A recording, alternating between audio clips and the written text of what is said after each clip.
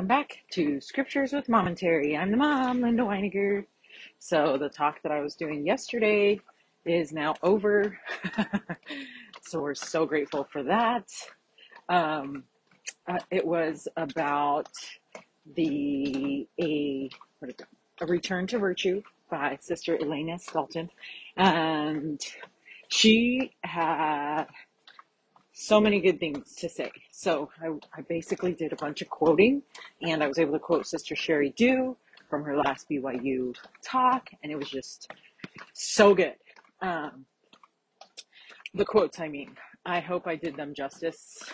But anyways, here we go. We are doing Luke 22 and John 18. I'm kind of glad that these are all so short like last time. I was actually able to finish earlier than I thought last time, and I could have got started on these new chapters, and I actually could have been ahead, but I had to give that talk. So I should say I got to give that talk, right? Because I always love the prep of a talk. In fact, that's why I love doing the Warrior Woman episodes, because then I can prepare talks, and I love learning and expanding myself in that way. And it's like my time with Christ as well. And I get to feel the Spirit some more, and it's just awesome. But when I have to actually share the talks in front of a bunch of people, that's when it gets a little not so favorite. I would say I'm more of a podcasting kind of gal, right? Okay. So here we go. Luke 22, John 18. Oh, today the boys are putting on their soccer camp, and I have to hurry because we need to get this going. Okay, so here we go. Luke 22. Into Gethsemane, Jesus went with his trusted three apostles, Peter, James, and John. And it was then that the weight of the sins of the world came upon him. So this is neat that we get to focus really just on this. He endured through the terrible weight and pressure, and the cup was indeed bitter. Jesus prayed, "Oh, my Father, if it be possible, let this cup pass from me. Nevertheless, not as I will, but as thou wilt." Elder Holland taught, "The Lord said in effect, if there is another path, I would rather walk it. If there is another way, any other way, I will gladly embrace it." But in the end, the cup did not pass. That was from January 2003, Enzyme. Okay, the atonement. Considering the incomprehensible costs of the crucifixion and atonement, I promise you, he is not going to turn his back on us now. When he says to the poor in spirit, "Come unto me," he means he knows the way out, and he knows the way up. He knows it because he has walked it. He knows the way because he is the way. Elder Jeffrey R. Holland, April 2006 General Conference. Hello, sir. You guys ready? Do we need those balls at all, or no? Are you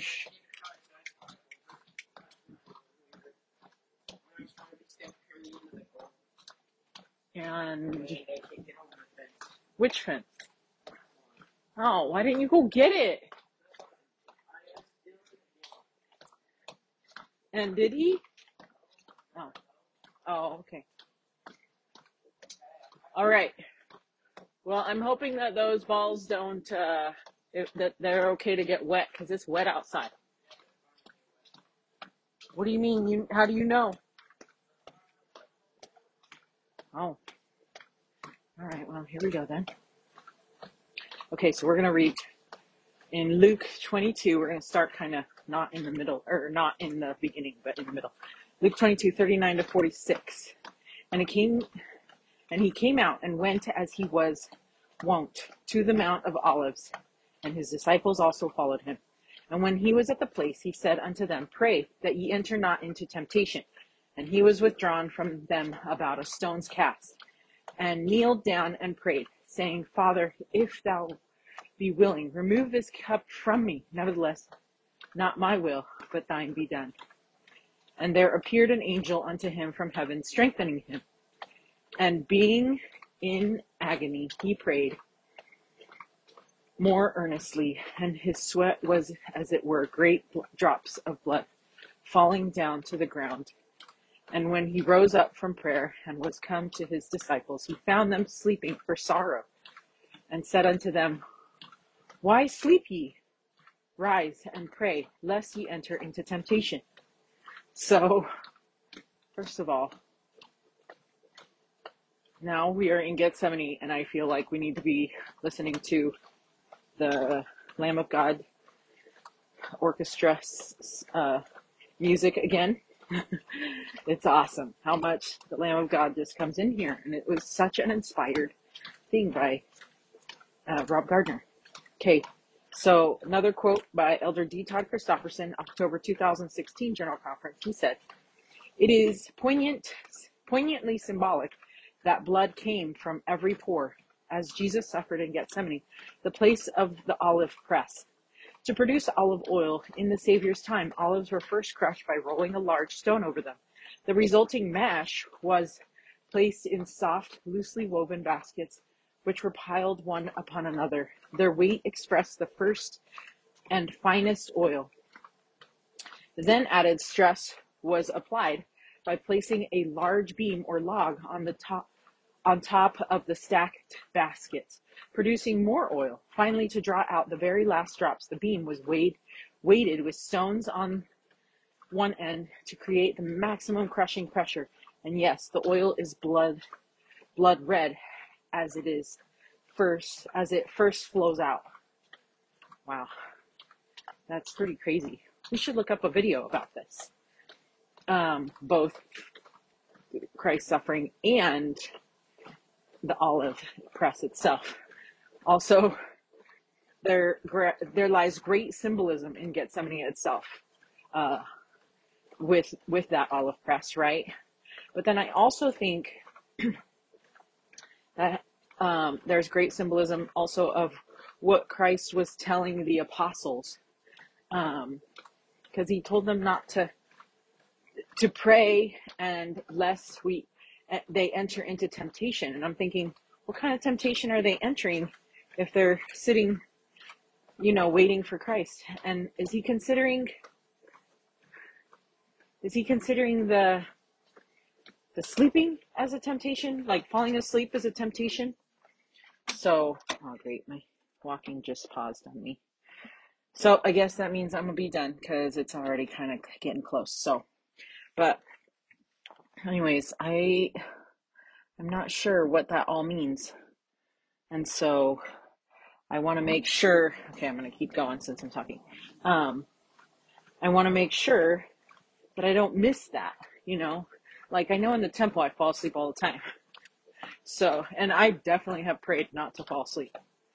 But what kind of temptation are we talking about here?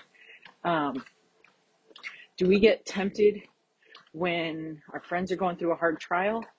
We need to pray then. Do we get tempted when we're going through hard trials? And we need to make sure we're praying then. So anyways, just lots of things to think about there. I want to know more about the reason why Jesus said to pray, because we could enter into temptation. Because he asked them, why are they sleeping? And who knows, maybe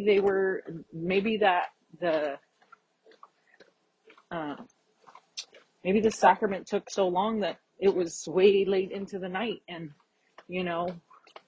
they got sleepy. And I can totally relate to being up late, but how could you fall asleep when the Lord's going through this is kind of my thing too. And so I want to understand, because I know that these guys weren't lazy, but I do want to understand a little bit more what that means. Rise and pray, lest you enter into temptation. But he said it twice. So once in verse 40 and once in verse 46. So anyways, okay, moving right along to Matthew 26:36-46 says, Then cometh Jesus with them unto a place called Gethsemane. Now this is Matthew's account, okay? And saith unto the disciples, Sit ye here while I go and pray yonder. And he took with him Peter, James, and John, and the two sons of Zebedee, and began to be sorrowful and very heavy.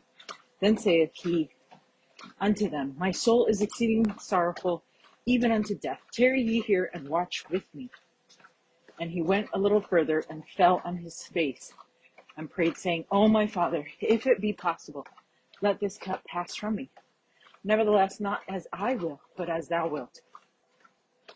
And he cometh unto the disciples, and findeth them asleep, and saith unto Peter, What, could ye not watch with me 1 hour?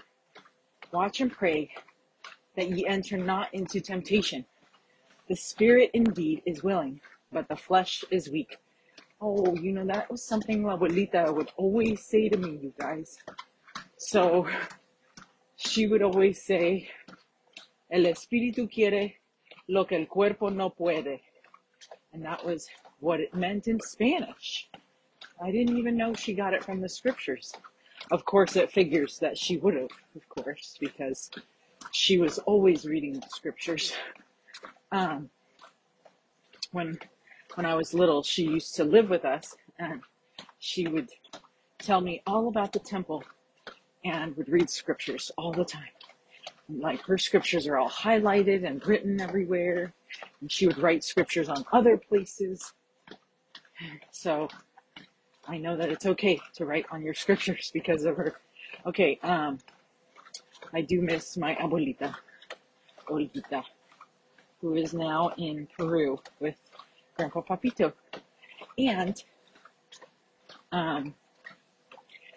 Finn and Faust, you guys might remember, but we would go and visit La Abuelita in Salt Lake when she was living here.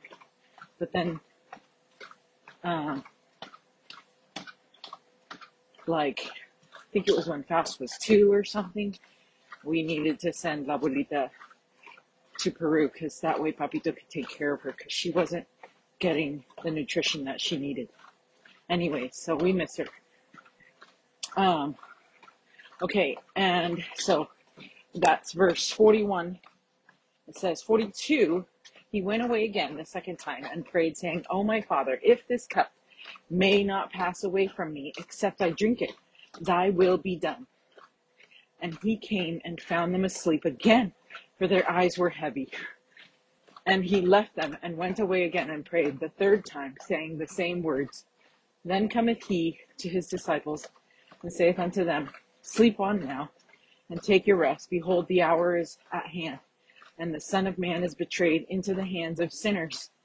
Rise, let us be going. Behold, he is at hand that doth betray me.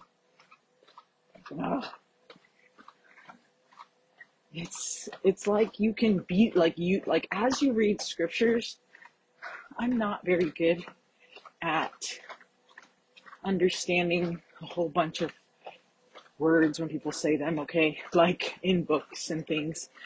But somehow the scripture stories, they can come to life as you read them, and you might have to read them over and over just to get that reading comprehension. That was what I was trying to say. But sometimes, if you intentionally read with the desire to know what it's saying, the Spirit can help teach you those things. And the more that you watch videos about Jesus Christ, the more you look at pictures of Jesus Christ, and the more that you read the scriptures, you'll be able to picture your own story in your mind as you're reading. And so continue to do that so that the scriptures, when you're reading them, will come to life. Go to art galleries. Follow people on social media who paint pictures of Jesus Christ and the stories that are found in the Bible. And get pictures in your homes of Jesus Christ and those different stories. Buy those picture books and things like that. I need to start reading those picture books to Flora because they're so good, and it'll start helping her understand those stories. Okay, so some commentary about it from Redheaded Hostess. It says, so in Matthew, we see that Jesus' disciples went with him to the garden, and Jesus told them to sit Sit ye here while I go and pray yonder. And Luke adds that Jesus counseled them to pray that ye enter not into temptation. Jesus then took Peter, James, and John with him further into the garden. As Jesus took his chosen three further into the garden, Jesus began to be sorrowful and very heavy. The words very heavy can also be translated deeply distressed or troubled. Mark, in chapter 14, verses 33, says that Jesus began to be sore amazed as he entered into the garden.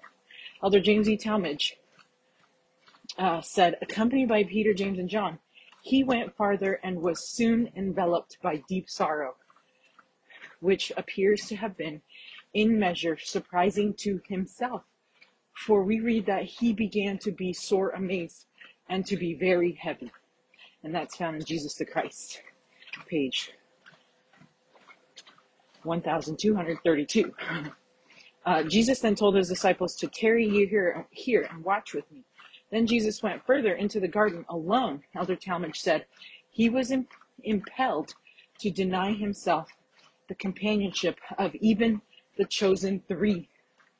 Oh, sometimes you do hard things and you need your friends, you need your sisters, you need your family, you need your strongest allies. But Jesus couldn't even take them. And as Jesus went on alone, he went a little further and fell on his face and prayed, saying, O my Father, if it be possible, let this cup pass from me. Nevertheless, not as I will, but as thou wilt. The cup represents what is inside of the cup, or the contents of the cup, a symbol of what Jesus was partaking of at that moment.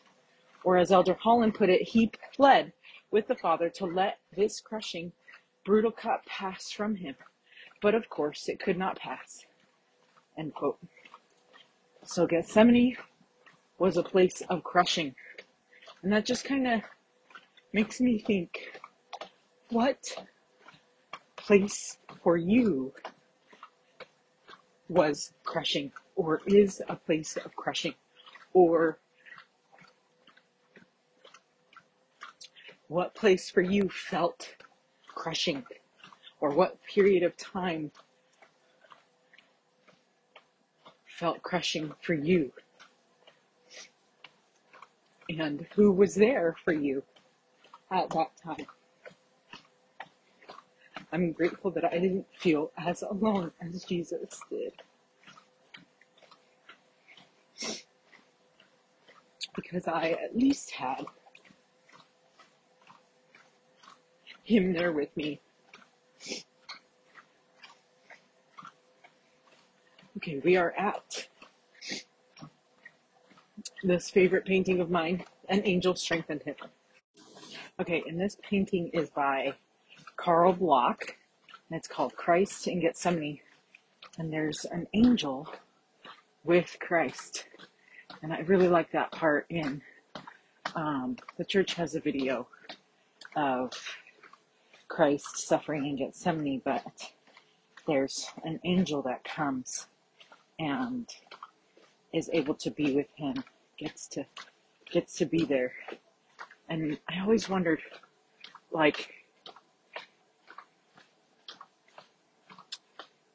if we would have been the ones that volunteered to do that, who didn't want to be there is what I'm curious about. I know I would have wanted to be the one to help, although I'm pretty sure I couldn't have provided as much strength as maybe he needed. But I'm just thinking I totally would have rose my hand or spoke up or whatever to get to be that angel, Okay, so President Dallinick jokes, he says, the Gospel of Luke describes how he knelt down and prayed, Father, if thou be willing, remove this cup from me. Nevertheless, not my will, but thine be done. The Father's answer was to deny the plea of his only begotten Son. The atonement had to be worked out by the Lamb without blemish. But though the Son's request was denied, his prayer was answered. The scripture records, and there appeared an angel unto him from heaven, strengthening him. Strengthened from heaven to do the will of the Father, the Savior fulfilled his mission. End quote. And that's April 1994 General Conference, President John H. Oakes. So I think that statement can be said of all of us. After we are done living here on earth, I want it to be said, strengthened from heaven to do the will of the Father. Linda fulfilled her mission. Maybe that's what we should put on my headstone. Because I think that's what everybody is here for. To do the will of the Father and be strengthened from heaven while doing it. Because that's the only way it can be possible. Through the strength of heaven can we fulfill our life's missions. Okay, now I'm going to read Mark 14, 26 to 42, even though we originally said that this was our Luke 22 and John 18. We're going to throw Mark 14 in here. Okay, so it says, and when they had sung an hymn, they went out into the Mount of Olives. And Jesus saith unto them, all ye shall be offended because of me this night, for it is written, I will smite the shepherd, and the sheep shall be scattered. But after that I am risen, I will go before you into Galilee. But Peter said unto him, although all shall be offended, yet will not I. And Jesus saith unto him, verily I say unto thee, that this day, even in this night, before the cock croweth twice, thou shalt deny me thrice. But he spake the more vehemently, if I should die with thee, I will not deny thee in any wise. Likewise also said they all. And they came to a place which was named Gethsemane. And he saith to his disciples, sit ye here while I shall pray. And he taketh with him Peter and James and John, and began to be sore amazed, and to be very heavy. And saith unto them, my soul is exceeding sorrowful unto death. Tarry ye here, and watch. And he went forward a little, and fell on the ground, and prayed, that if it were possible, the hour might pass from him. And he said, Abba, Father, all things are possible unto thee. Take away this cup from me, nevertheless, not what I will, but what thou wilt. And he cometh and findeth them sleeping, and said unto Peter, Simon, sleepest thou? Couldst not thou watch 1 hour? Watch ye and pray, lest ye enter into temptation. The spirit truly is ready, but the flesh is weak. And again he went away and prayed, and spake the same words. And when he returned, he found them again asleep again, for their eyes were heavy. Neither wist they what to answer him. And he cometh the third time, and saith unto them, sleep on now, and take your rest. It is enough, the hour is come. Behold, the Son of Man is betrayed into the hands of sinners. Rise up, let us go. Lo, he that betrayeth me is at hand. Okay, so Luke records that Jesus' sweat was, as it were, great drops of blood falling down to the ground. And Joseph Smith corrected it to say, and he sweat, as it were, great drops of blood. But President Nelson also taught the word Gethsemane comes from two Hebrew roots, gath meaning press and shemen meaning oil, especially that of the olive. Their olives had been pressed under the weight of great stone wheels to squeeze precious oil from the olives. So the Christ in the Garden of Gethsemane was literally pressed under the weight of the sins of the world. He sweated great drops of blood, his life's oil, which issued from every pore. End quote. President Russell M. Nelson, December 1989, Ensign. Okay, and the Book of Mormon gives us added insight into the Savior's suffering and what his suffering included. King Benjamin and Helma prophesied, and lo, he shall suffer temptations and pain of body, hunger, thirst, and fatigue, even more than man can suffer, except it be unto death. For behold, blood cometh from every pore, so great shall be his anguish for the wickedness and the abominations of his people. And that was in Mosiah 3:7. Now it's from King Benjamin. And then Alma says, in Alma 7:11, he says, and he shall go forth suffering pains and afflictions and temptations of every kind. And this, that the word might be fulfilled, which saith, he will take upon him the pains and the sicknesses of his people. Elder Richard G. Scott taught what the Savior experienced also. In April 2010 General Conference, he said, quote, first, an enormous sense of responsibility, for he realized that except it be done perfectly, not one of his father's children could return to him. Dude, the pressure. I mean, you guys thought you had a lot of pressure. Could you imagine that kind of pressure on someone? They would be forever banished from his presence, since there would be no way to repent for broken laws, and no unclean thing can exist in the presence of God. His father's plan would have failed, and each spirit child would have been under the eternal control and torment of Satan.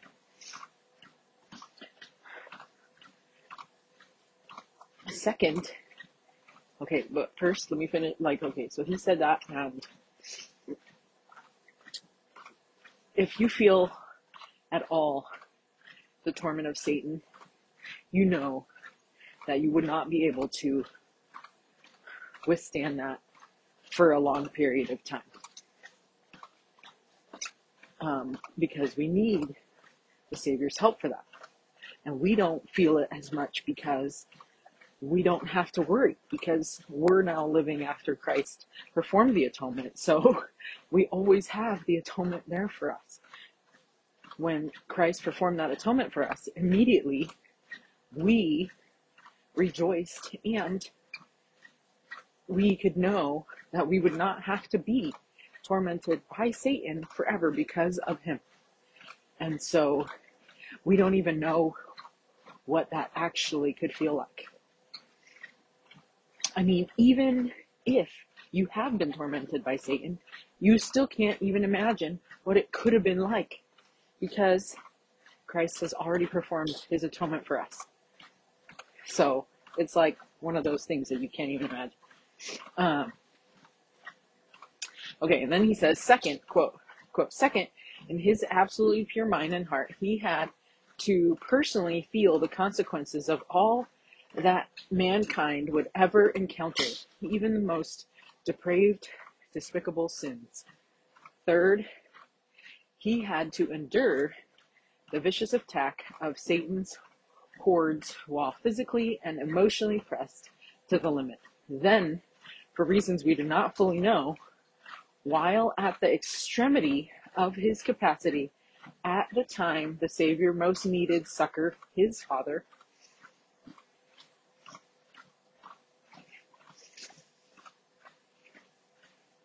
allowed him to shoulder the onerous responsibility with only his own strength and capacity, end quote. Yeah, because he withdrew the Holy Ghost, which we know is a strength to each one of us. So could you imagine? I can't even. And that was Elder Richard G. Scott, April 2010 General Conference. And Elder Talmage taught that no mortal could have endured what Jesus endured. He said, quote, he struggled and groaned under a burden such as no other being who has ever lived on earth might even conceive as possible. It was not physical pain nor mental anguish alone that caused him to suffer such torture as to produce an extrusion of blood from every pore, but a spiritual agony of soul such as only God was capable of experiencing. No other man, however great his powers of physical or mental endurance, could have suffered so, for his human organism would have succumbed, and syncope or loss of consciousness would have produced unconsciousness and welcome oblivion. In that hour of anguish, Christ met and overcame all the horrors that Satan, the prince of this world, could inflict. And that was, end quote. And that was James E. Talmage, Jesus the Christ, chapter 35. And Mark tells us that Jesus cried out, Abba, Father, in Mark 14:36. Elder Holland taught, quote, in that most burdensome moment of all human history, with blood appearing at every pore, and an anguish, and an anguished cry upon his lips, Christ sought him whom he had always sought, his Father.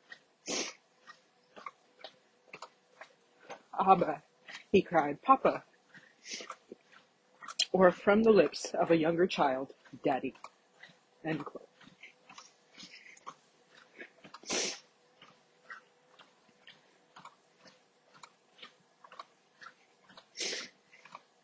Okay. Throughout the night, Jesus returned to his 3 apostles and found them asleep. To them, he asked, couldst not thou watch 1 hour? At this moment, Jesus would have been covered in blood, a scene hard to imagine. Jesus later found them asleep again, and then again a 3rd time. But this time, Jesus invited them to sleep on now. The hour has come. Behold, the Son of Man is betrayed into the hands of sinners. Okay. We're going to pause right there.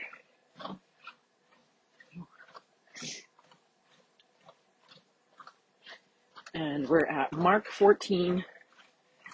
Wait, hold on a second. No, we're not. We are at Luke 22, 47 to 53.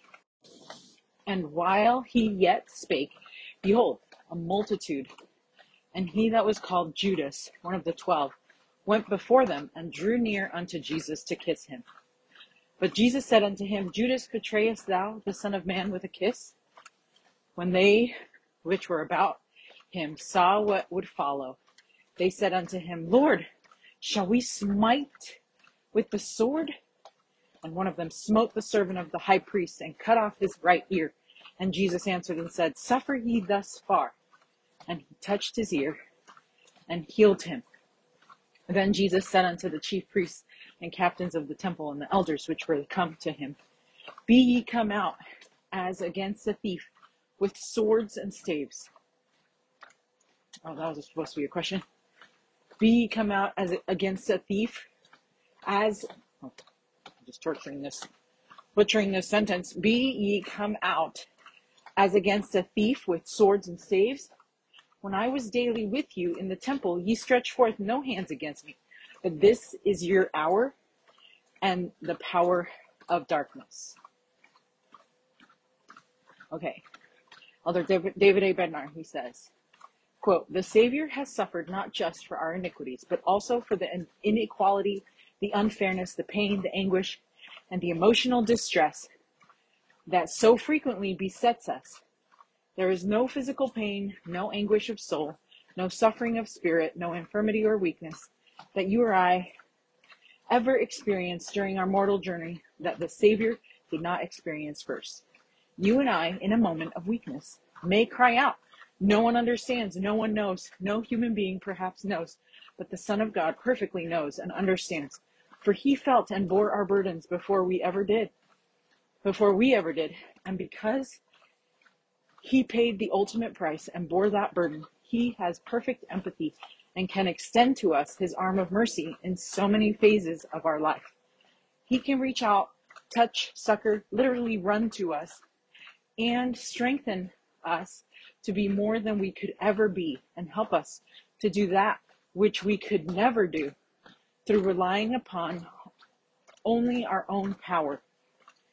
End quote. He gave that a BYU devotional, October 23rd, 2001. Okay, so in these verses, we're reading that Jesus was willing to walk into the hands of those who would arrange his death. Jesus had identified that it was time, and he said, while he yet spake, behold, the multitude came, and Judas identified Jesus by kissing him. Elder McConkie taught A more traitorous token could not have been chosen among the prophets of old, among the saints of that day, and even among the Jews. A kiss was a symbol of that love and fellowship which existed where pure religion was or should have been found. Judas thus could have chosen no baser means of identifying Jesus than to plant on his face a traitor's kiss. Such act not only signaled out his intended victim, but by the means chosen, desecrated every principle of true fellowship and brotherhood. Unquote. Oh, I just got chills. Like, that was not what someone would want to do after walking with Jesus.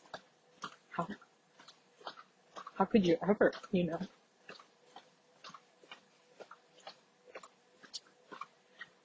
And that was, again, Elder Bruce R. McConkie, Doctrinal New Testament Commentary.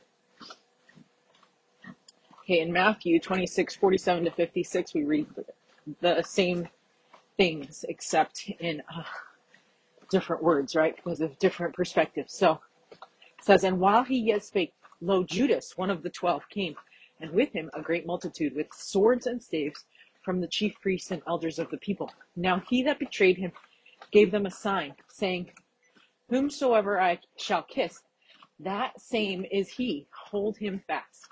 And forthwith he came to Jesus, so forthwith meaning without delay, and said, Hail, Master, and kissed him. And Jesus said unto him, Friend, wherefore art thou come? Then came they and laid hands on Jesus and took him. And behold, one of them, this was Peter, which were with Jesus, stretched out his hand and drew his sword and struck a servant of the high priest and smote off his ear. And then said Jesus unto him, Put up again thy sword into his place. For all they that take the sword shall perish with the sword. Thinkest thou that I cannot now pray to my Father, and he shall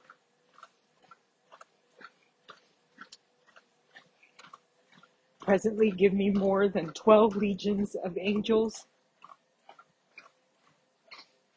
And it's so true. I wonder how many of us were like, send me down there right now. I will take care of those people.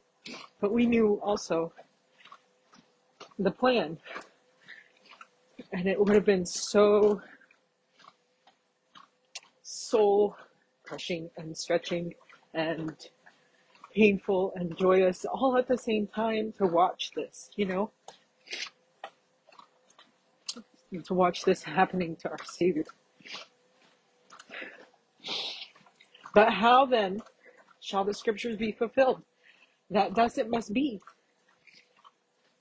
In that same hour said Jesus to the multitudes, Are ye come out as against a thief with swords and staves for to take me? I sat daily with you teaching in the temple, and ye laid no hold on me. But all this was done, that the scriptures of the prophets might be fulfilled. Then all the disciples forsook him and fled. So John tells us that a band of men and officers from the chief priests and Pharisees came with torches, lanterns, and weapons. And Judas was to lead them to Jesus and signal which man to arrest by greeting Jesus with a kiss. Okay, so something that's kind of crazy to me, is that people knew who Jesus was, especially if you didn't like him. Like if you don't like somebody, you know who they are. Like, there's no secret. Judas was not needed. Like, he didn't need to go there. And that's something that's kind of eye-opening to me, that the things that are going to happen anyway. But that he didn't have to be part of that group. And it just kind of is helping me to see how sometimes we think, I'm still kind of formulating. So sometimes we think that we need to be part of the evil stuff that's going on for some reason. Like Satan makes us think that they need our help to be a bully or something, or like we need to be bullies because of whatever reason. But we don't. There's going to be plenty of other people that can be bullies, that can be mean, that can do his work, and we don't actually have to be part of that. I know it seems kind of weird to say it out loud like that, but like, why did Judas feel like he needed to do that? You know, like that's just the worst kind of thing. And I know that Satan was the one, you know, convincing him to do stuff and things like that. But like, I don't know.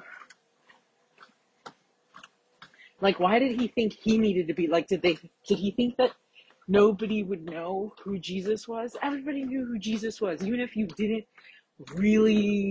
couldn't recognize his face at the beginning from like far away, you would definitely know who he was once you were standing in his presence. And so if there was like a big mob of people, anybody in that mob could have pointed him out. You know what I mean? And so Judas did not need to be that person. But the fact that he wanted to be that person, that is what is so like disturbing to me. That he chose to be like that to Jesus.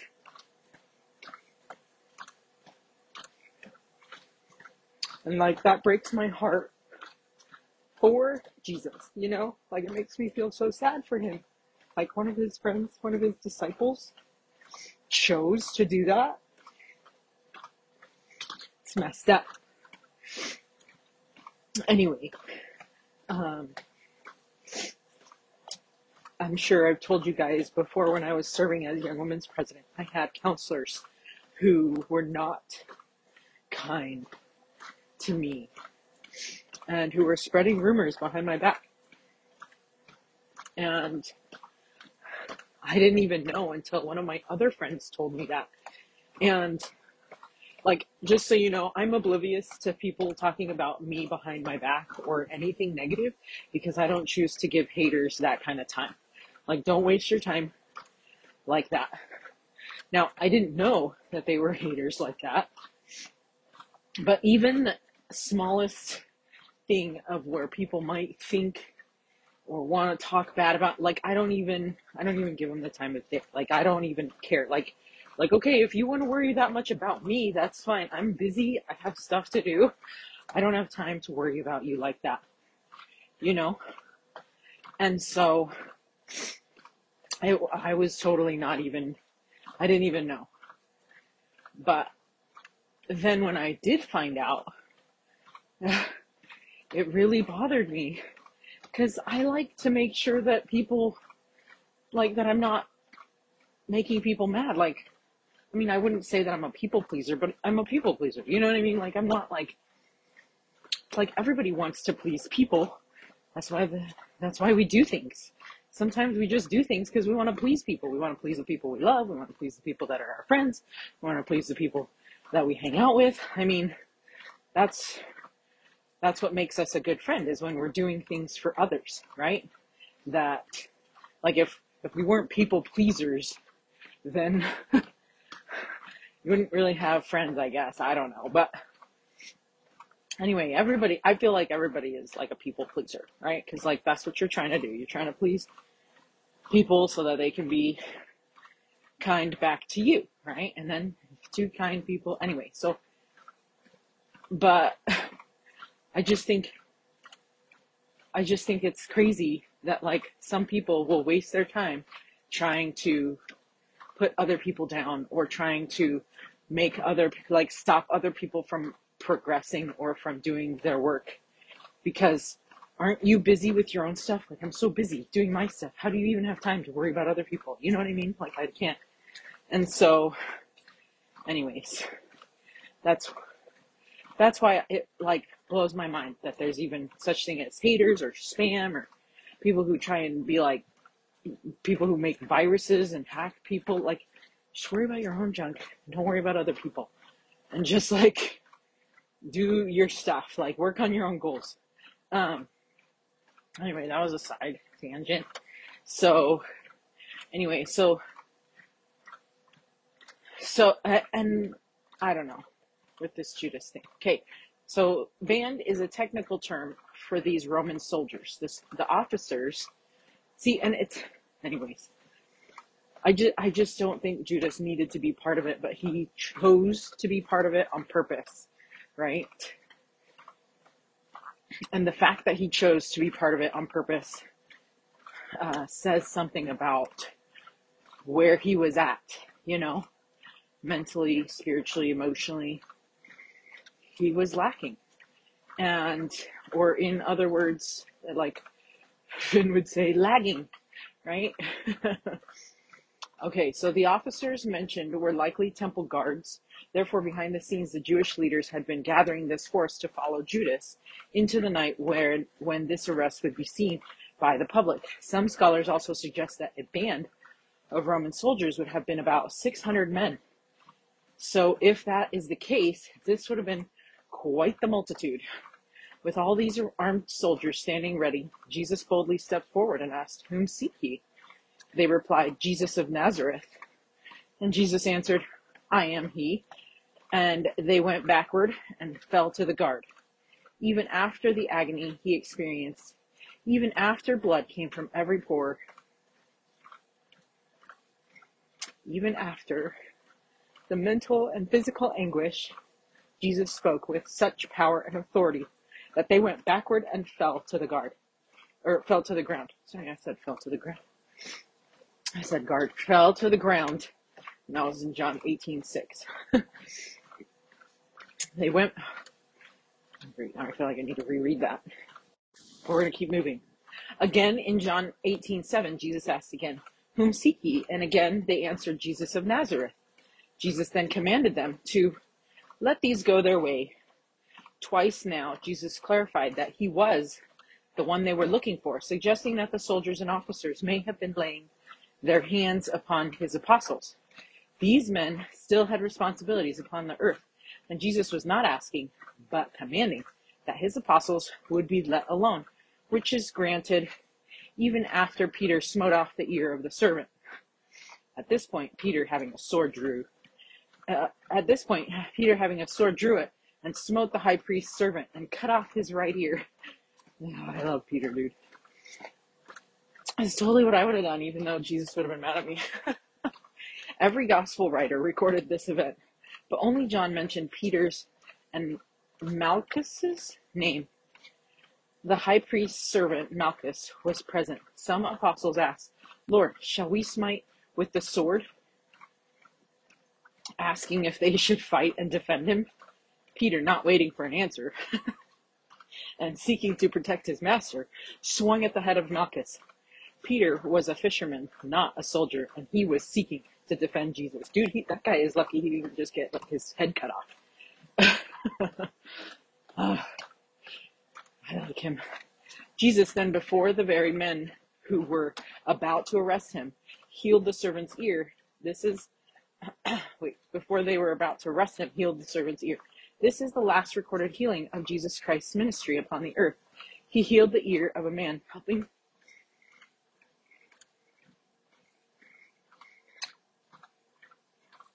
helping with his arrest, and he did so while at such a low, tired, and exhausted state. One must wonder what the officers thought as they witnessed this miracle. Would this give them pause as to whether they should follow through with the arrest? Did they fear the Jewish leaders more than they feared God? Did any of them hesitate? Okay, so Elder David A. Bednar said this: "The consistency of the Lord's willing submission and strong self-restraint is both awe-inspiring and instructive for us all." As an armed company of temple guardsmen and Roman soldiers arrived at Gethsemane to seize and arrest Jesus, Peter drew his sword and cut off the right ear of the high priest's servant. The Savior then touched the servant's ear and healed him. Please note that he reached out and blessed his potential captor, using the same heavenly power that could have prevented him from being captured and crucified. End quote.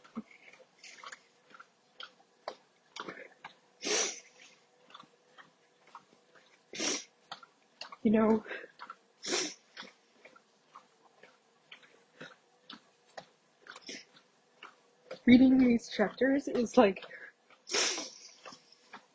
just like he said, awe-inspiring and instructive. Getting to know my Savior through these preserved words has been so awesome.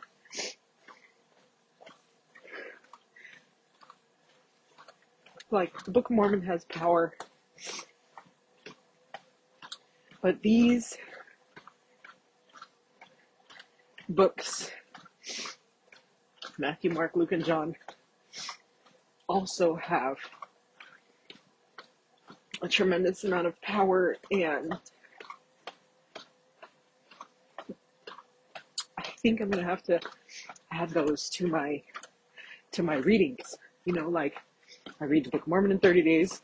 I should read the New Testament in 30 days. Although I think it's like a lot more pages. But it has been so awesome to see the Savior like this. To see him more like us, and to see him sacrifice so much on our behalf.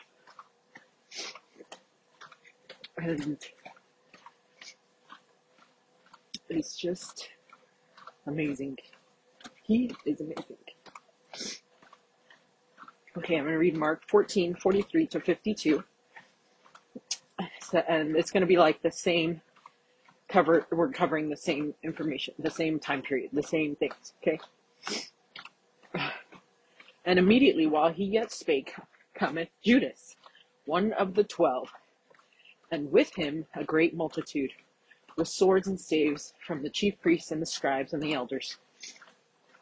And he that betrayed him had given them a token, saying, Whomsoever I shall kiss, that same is he. Take him and lead him away safely.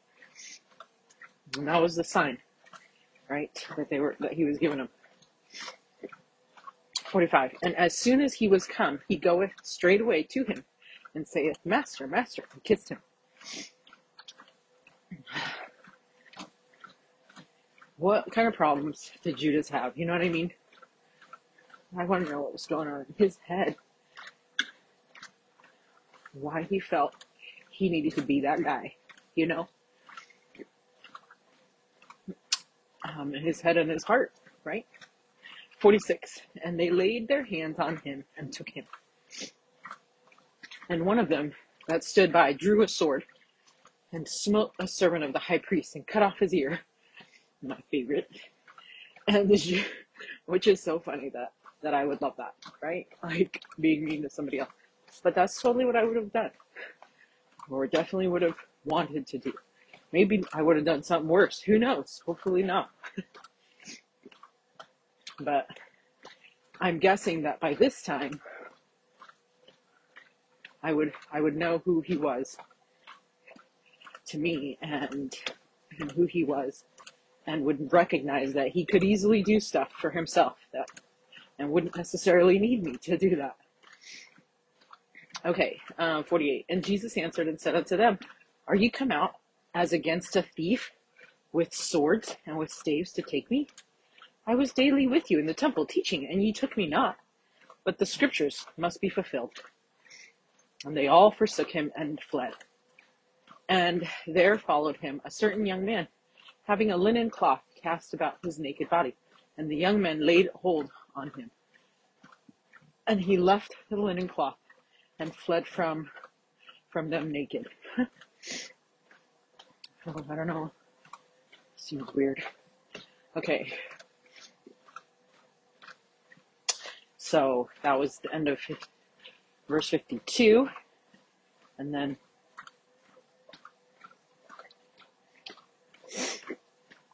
I love that Jesus reminded Peter that he didn't need to have 12 men defend him, for he could call 12 legions of angels if he wished. Um, a legion was a military term referring to a division of the Roman army.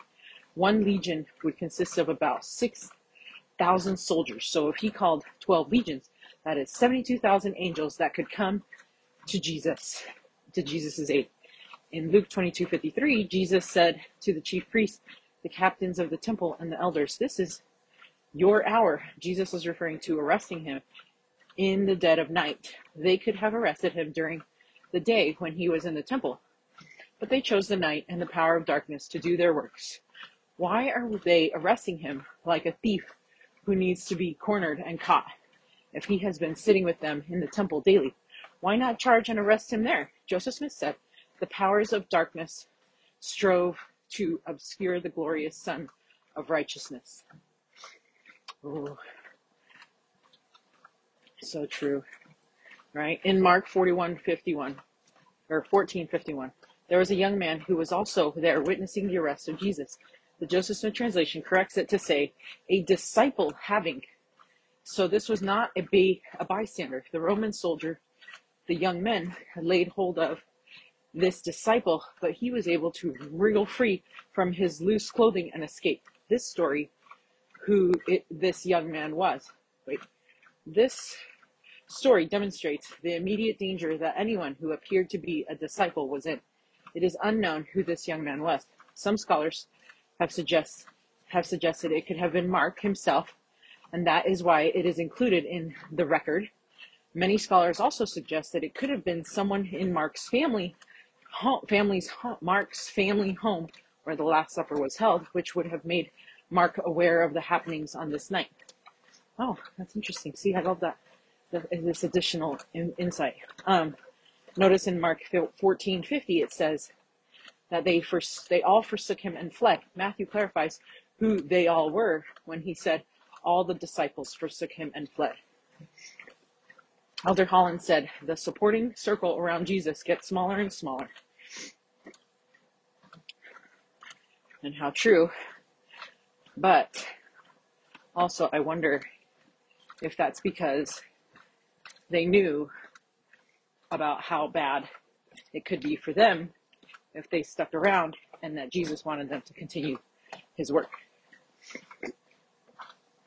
Okay, and now we're going to read Luke 18:1-12. When Jesus had spoken these words, he went forth with his disciples over the brook Cedron, where there was a garden, into the which he entered and his disciples. And Judas also, which betrayed him, knew the place, for Jesus oft times resorted thither with his disciples. So Gethsemane was a place that he always went to. Oh, I think I heard that one time. And that seems really awesome.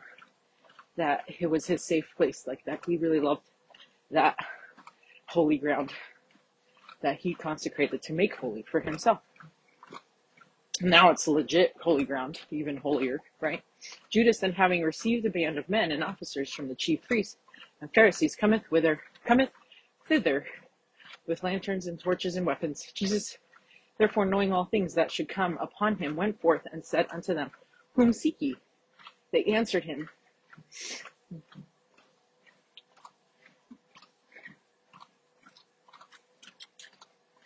it's like I can't read it again.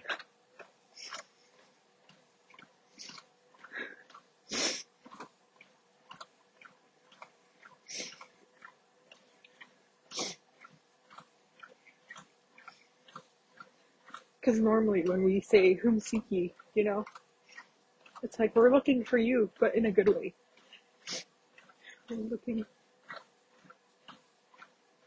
We're always looking for you in a good way, except these people. And they answered him, Jesus of Nazareth. Jesus saith unto him, I am he. And Judas also, which betrayed him, stood with them. As soon as he had said unto them, I am he, they went backward and fell to the ground. Oh good, I read it right this time. Then asked he them again, Whom seek ye? And they said, Jesus of Nazareth. Jesus answered, I have told you that I am he. If therefore ye seek me, let these go their way. So he's talking about the apostles, That the saying might be fulfilled, which he spake, of them which thou gavest me, have I lost none. Then Simon Peter, having a sword, drew it and smote the high priest's servant and cut off his right ear. The servant's name was Malchus. And then said Jesus unto Peter, Put up thy sword into this sheath. The cup which my Father hath given me, shall I not drink it? Then the band and the captain and officers of the Jews took Jesus and bound him. Oh man, this is so hard now. This is the part. These parts here are going to be really hard to read.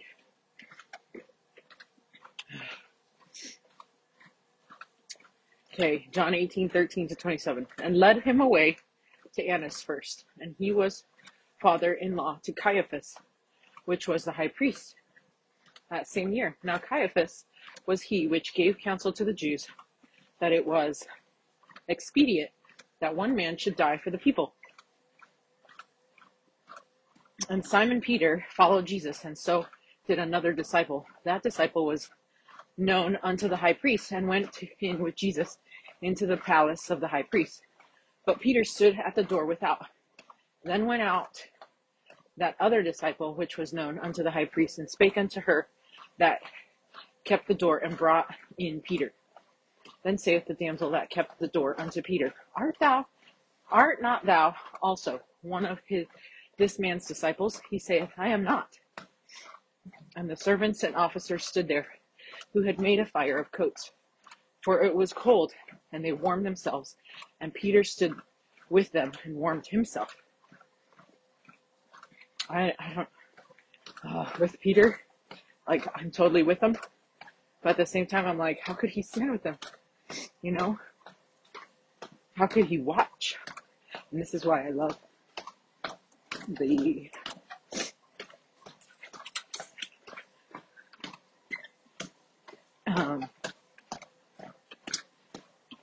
what's it called? The Lamb of God orchestra performance. It's so powerful. Number 19. The high priest then asked Jesus of his disciples and of his doctrine. Jesus answered him, I spake openly to the world. I ever taught in the synagogue and in the temple, whither the Jews always resort. And in secret have I said nothing.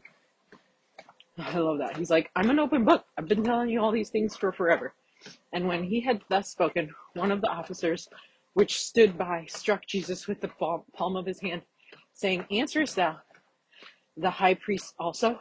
Or answerest thou the high priest so? Jesus answered him, If I have spoken evil, bear witness of the evil. But if well, why smitest thou me? Now Annas had sent him bound unto Caiaphas the high priest. And Simon Peter stood and warmed himself. They said therefore unto him, Art not thou also one of his disciples? He denied it and said, I am not. One of the servants of the high priest, being his kinsman, all whose ear Peter cut off, saith, Did not I see thee in the garden with him? Peter then denied again, and immediately the cock crew. Okay, so during the arrest, all 11 apostles forsook Christ. And here in verse 15, we see that Peter and that the other disciple, likely John, who was not naming himself, followed Jesus. And Elder James E. Talmage taught, quote, This is not to be accounted as certain evidence of cowardice, for the Lord had indicated that they should go, end quote. That's true. Remember, the Lord was saying, let these guys go. And he was probably telling them, like, y'all need to run. That's like, you guys need to leave or something's going to happen to you guys. But I already told you that you need to keep your work going for me. Or my work going, because if they die and he just gave them all the keys that they needed to continue to continue his work, then he would not be able to, it wouldn't be okay, wouldn't be okay. Okay, this is Elder James E. Talmage, Jesus the Christ, chapter 34. So then in John 18:15-16, it mentions that the other disciple went into the palace of the high priest, and Peter stayed outside. Because of this admittance, John was able to be an eyewitness of the events and record what happened to Jesus in the palace. I mean, that's great and really sad, you know. As Peter stood outside, a damsel, a servant girl, asked him, "Art not thou also one of this man's disciples?" And Peter answered, "I am not." This was the first of 3 times that Peter denied Jesus that night. Now, this experience that John is having and that Peter are having by watching the Savior go through this reminds me of that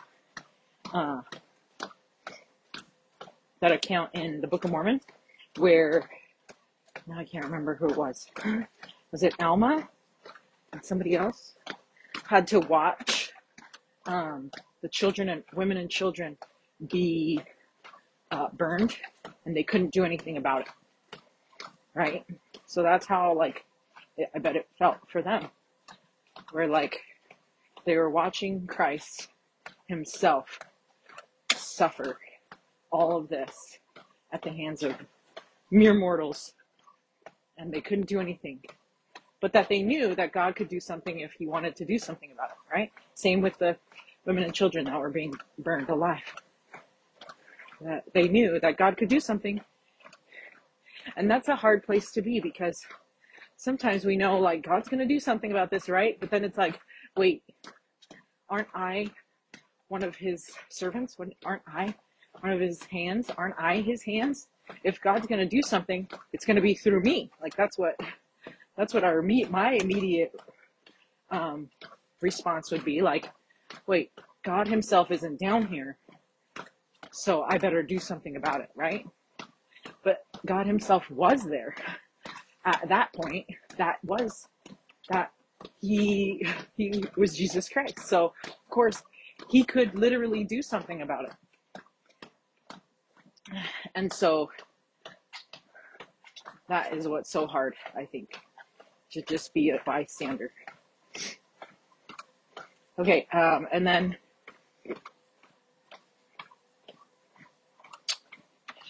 when Annas questioned Jesus and he wanted to know of Christ's disciples and doctrines, he wanted to know the guilty things Jesus was teaching and all about the people with him.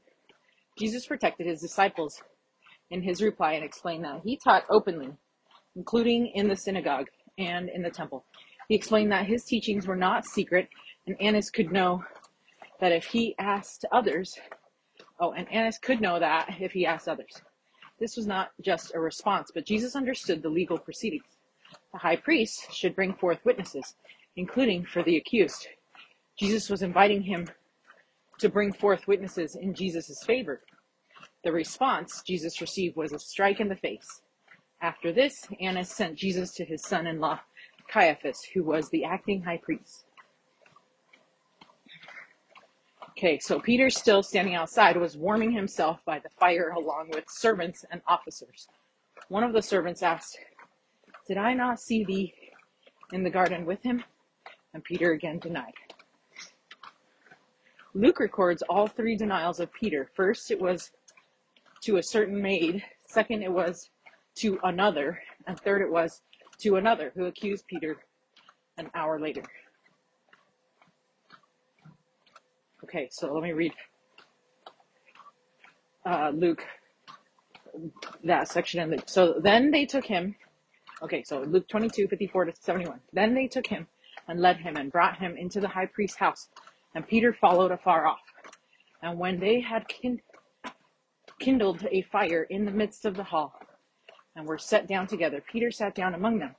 But a certain maid beheld him as he sat by the fire and earnestly looked upon him and said, "This man was with him, was also with him." And he denied him, saying, "Woman, I know him not." And after a little while, another saw him and said, "Thou art also of them." And Peter said, "Man, I am not."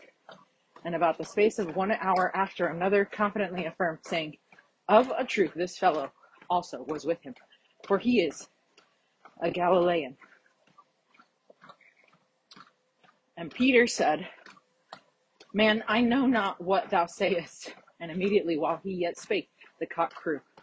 And the Lord turned and looked upon Peter. And Peter remembered the word of the Lord, how he had said unto him, "Before the cock crow, thou shalt deny me thrice." And Peter went out and wept bitterly.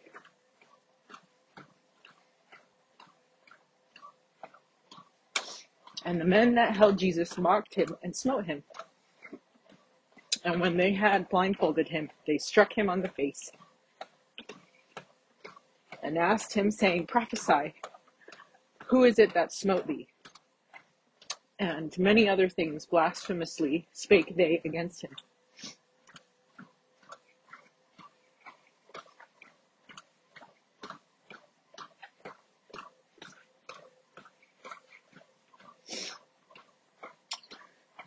And as soon as it was day, the elders of the people and the chief priests and the scribes came together and led him into their council, saying, Art thou the Christ? Tell us. And he said unto them, If I tell you, you will not believe. And if I also ask you, you will not answer me, nor let me go. Hereafter shall the Son of Man sit on the right hand of the power of God. Then said they all, Art thou then the Son of God? And he said unto them, Ye say that I am. And they said, What need we any further witness? For we ourselves have heard of his own mouth. After the third denial, so now I'm reading some more commentary. So Peter remembered the word of the Lord and how he had said unto him. Notice what President Hinckley said about this. It's very craggy around here. As I have read this account, my heart goes out to Peter. So many of us are so much like him. We pledge our loyalty. We affirm our determination to be of good courage. We declare, sometimes even publicly, that come what may, we will do the right thing, that we will stand for the right cause, that we will be true to ourselves and to others. May I go back to Peter, who denied and wept.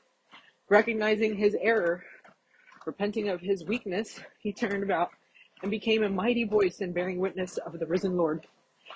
He, the senior apostle, dedicated the remainder of his life to testifying of the mission, the death, and resurrection of Jesus Christ. Now, if there be any within the sound of my voice today, who by word or act have denied the faith, I pray that you may draw comfort and resolution from the example of Peter, who, though he had walked daily with Jesus, in an hour of extremity, denied both the Lord and the testimony which he carried in his own heart. But he rose above this and became a mighty defender and a powerful advocate. So too, there is a way for you to turn about and to add your strength and faith to the strength and faith of others in building the kingdom of God. End quote. And that's President Gordon B. Hinckley, April 1979 General Conference. I wasn't even born then.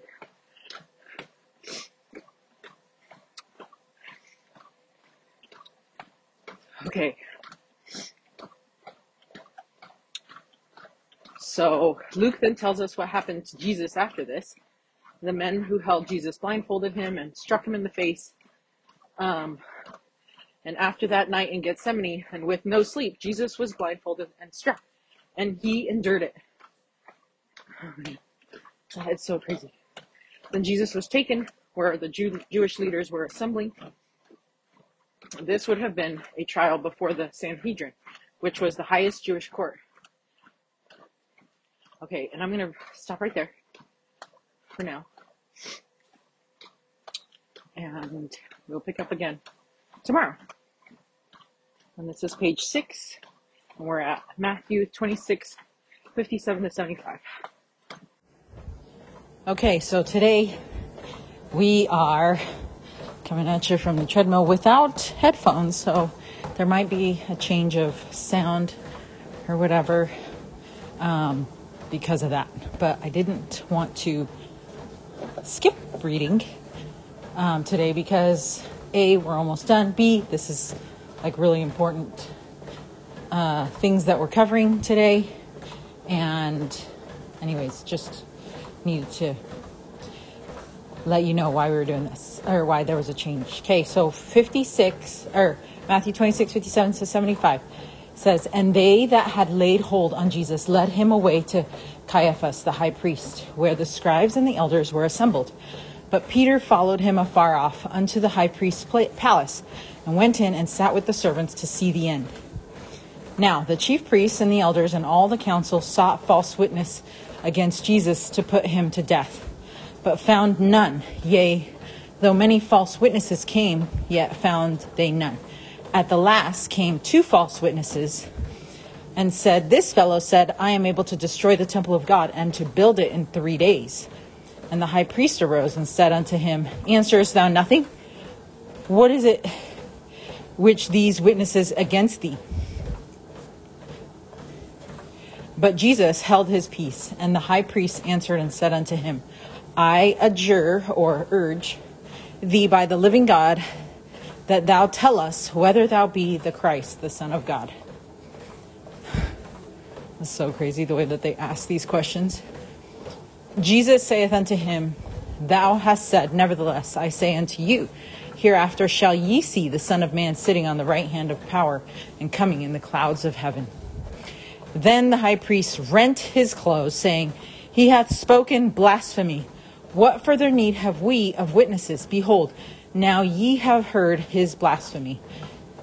So he was basically saying that Jesus was speaking against sacred things, which is impossible to do because he is God. And he's allowed to, and he's right. He's speaking facts. Okay, and then what think ye? They answered and said, He is guilty of death. So they were trying to punish him with death. And so they were trying to charge Christ with blasphemy. Can you even believe that? That seems so crazy. Okay, so then, 67, then did they spit in his face and buffeted him, which means they stroke him repeatedly and violently, and others smote him with the palms of their hands. So these guys were just mocking Jesus, saying, Prophesy unto us, thou Christ, who is he that smote thee? And now Peter sat without in the palace, and a damsel came unto him, saying, Thou also was with Jesus of Galilee. But he denied before them all, saying, I know not what thou sayest. And when he was gone out into the porch, another maid saw him, and said unto them that were there, This fellow was also with Jesus of Nazareth. And again he denied with an oath, I do not know the man. And after a while came unto him they that stood by, and said to Peter, Surely thou also art one of them, for thy speech bewrayeth thee. Then began he to curse and to swear, saying, I know not the man. And immediately the cock crew. And Peter remembered the word of Jesus, which said unto him, Before the cock crow, thou shalt deny me thrice. And he went out and wept bitterly. Oh, man. So true. Okay, so in these verses, the same story as Luke and Matthew's accounts. The same stories are as Luke in Matthew's accounts, which are told. And Matthew gives us the added insight that the council struggled to find a false witness against Jesus, not because there were not any willing, but because many bear false witness against him. But their witness agreed not together. Elder Talmage explained, quote, Now the chief priests and elders and all the council sought false witness against Jesus to put him to death. And sitting of the Sanhedrin at night, and more particularly for the consideration of a capital charge, was directly in violation of Jewish law. Likewise, was it unlawful for the council to consider such a charge on a Sabbath, a feast day, or on the eve of any such day. The accusers were required to appear in person, and they were to receive a preliminary warning against bearing false witness. Every defendant was to be regarded and treated as innocent until convicted in due course. But in the so-called trial of Jesus, the judges not only sought witnesses, but specifically tried to find false witnesses. Though many false witnesses came, yet there was no witness or testimony against the prisoner, for the suborned perjurers failed to agree among themselves, and even the lawless Sanhedrinists hesitated to openly violate the fundamental requirement that at least two concordant witnesses must testify against an accused person, for otherwise the case had to be dismissed. That Jesus was to be convicted on some charge or other and be put to death had been already determined by the priestly judges. Their failure to find witnesses against him threatened to delay the carrying out of the nefarious scheme. Haste and precipitancy characterized their procedure throughout. They had unlawfully caused Jesus to be arrested at night. They were illegally going through the semblance of a trial at night. Their purpose was to convict the prisoner in time to have him brought before the Roman authorities as early as possible in the morning, as a criminal duly tried and adjudged worthy of death. The lack of two hostile witnesses who would tell the same falsehoods was a serious hindrance. But at the last came two false witnesses and said, "This fellow said, I am able to destroy the temple of God and build it in 3 days." Yet this semblance of formal accusation was the sole basis of a charge against Christ up to the stage of the trial. It will be remembered that in connection with the first clearing of the temple, near the commencement of Christ's ministry, he had answered the clamorous demand of the Jews for a sign of his authority by saying, "Destroy this temple, and in 3 days I will raise it up." He spoke not at all of himself as the one who would destroy. The Jews were to be the destroyers. He, the restorer, be the inspired writer, is particular to explain that Jesus spake of the temple of his body, and not at all of those buildings reared by man. End quote. Elder James E. Talmage, Jesus the Christ. Although he could also do that with the actual temple, right? Which is like temples made of stone. So I guess that's probably why they thought. But yeah, I love that they were like totally making up stuff about Jesus to try and accuse him of things. So anyways, I really like that statement by Elder James E. Talmage. Okay, Mark 14:53-65.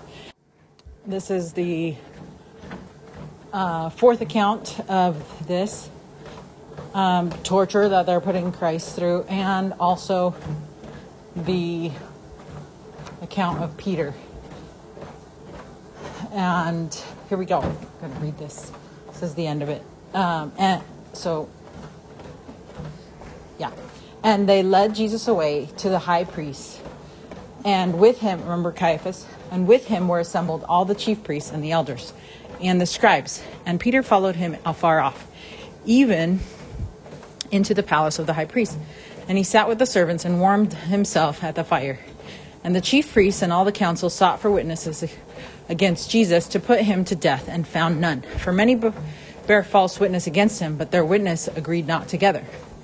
And there arose certain and bear false witness against him, saying, "We heard him say, I will destroy this temple that is made with hands, and within 3 days I will build another made without hands." But neither so did their witness agree together. Okay, so remember the quote. It wasn't that he was going to destroy it, so they're just making stuff up. But and the high priest stood up in the midst and asked Jesus, saying, "Answerest thou nothing? What is it which these witnesses say against thee?" But he held his peace and answered nothing. Again the high priest asked him and said unto him, "Art thou the Christ, the Son of the Blessed?" And Jesus said, "I am, and ye shall see the Son of Man sitting on the right hand of power, and coming in the clouds of heaven." Then the high priest rent his clothes and saith, "What need we any further witness? Ye have heard the blasphemy. What think ye?" And they all condemned him to be guilty of death.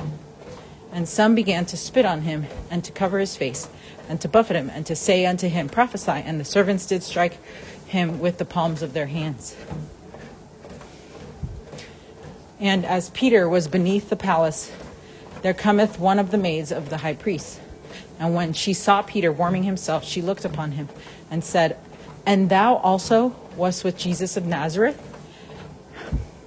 But he denied, saying, I know not, neither understand I what thou sayest. And he went out into the porch, and the cock crew. And a maid saw him again, and began to say to them that stood by, This is one of them. And he denied it again. And a little after they that stood by said again to Peter, Surely thou art one of them, for thou art a Galilean, and thy speech agreeth thereto. But he began to curse and to swear, saying, I know not this man of whom ye speak. And the second time the cock crew. And Peter called to mind the word that Jesus said unto him, Before the cock crow twice, thou shalt deny me thrice. And when he thought thereon, he wept. Okay, so this is Mark's account of Peter's denial, making this event recorded in all four gospel records. So Matthew, Mark, Luke, and John. Peter's reputation is often connected to this moment, as well as the moment where he started sinking as he walked on water. But these stories are only part of Peter's grace story. His story continues in the book of Acts. We will see a Peter who will openly heal in the temple and stand before this very same Sanhedrin, boldly testifying of Jesus Christ. They will ask him by what power he healed the man at the temple. And Peter will say, Be it known unto you all, and to all people of Israel, that by the name of Jesus Christ of Nazareth, whom ye crucified, whom God raised from the dead, even by him doth this man stand here before you whole. And that's Acts 4:10. Peter will then lead the church with boldness and enormous courage. I love that. And fun fact, Mom and Dad just went to the temple. Yesterday, and we got to go through and do a temple session with Cole and Zach, your cousins, and it was so awesome. And the last time we had gone to the temple with them was also with Jake and Cooper, and it was when in 2018. So it's been like 5 years since we've been to the temple together, and it was just so awesome. I kept having little moments where I would get really emotional and start crying because time goes by so fast, you know, and these kids have been through so much, and to know that they are steadfastly holding on to the rod of iron and coming unto Christ is just so amazing, and so inspiring, you know. So anyways, when we were in the temple session, we actually get to hear from the apostles, so it's kind of cool. So just, you know, giving you a heads up there. I won't tell you what they said, but it's cool to see them there. Okay, so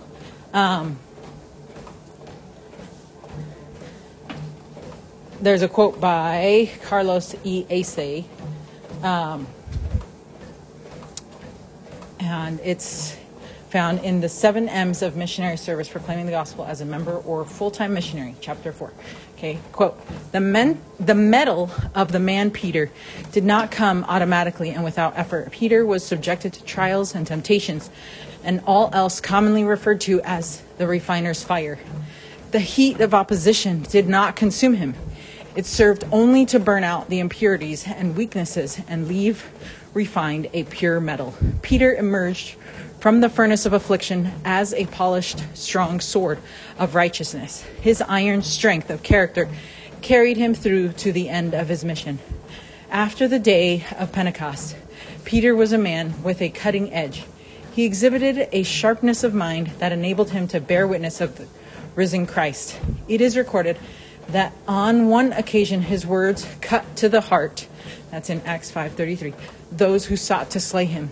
Undoubtedly, such sharpness of mind was the result of much study, fasting and prayer, end quote. Okay, that was awesome.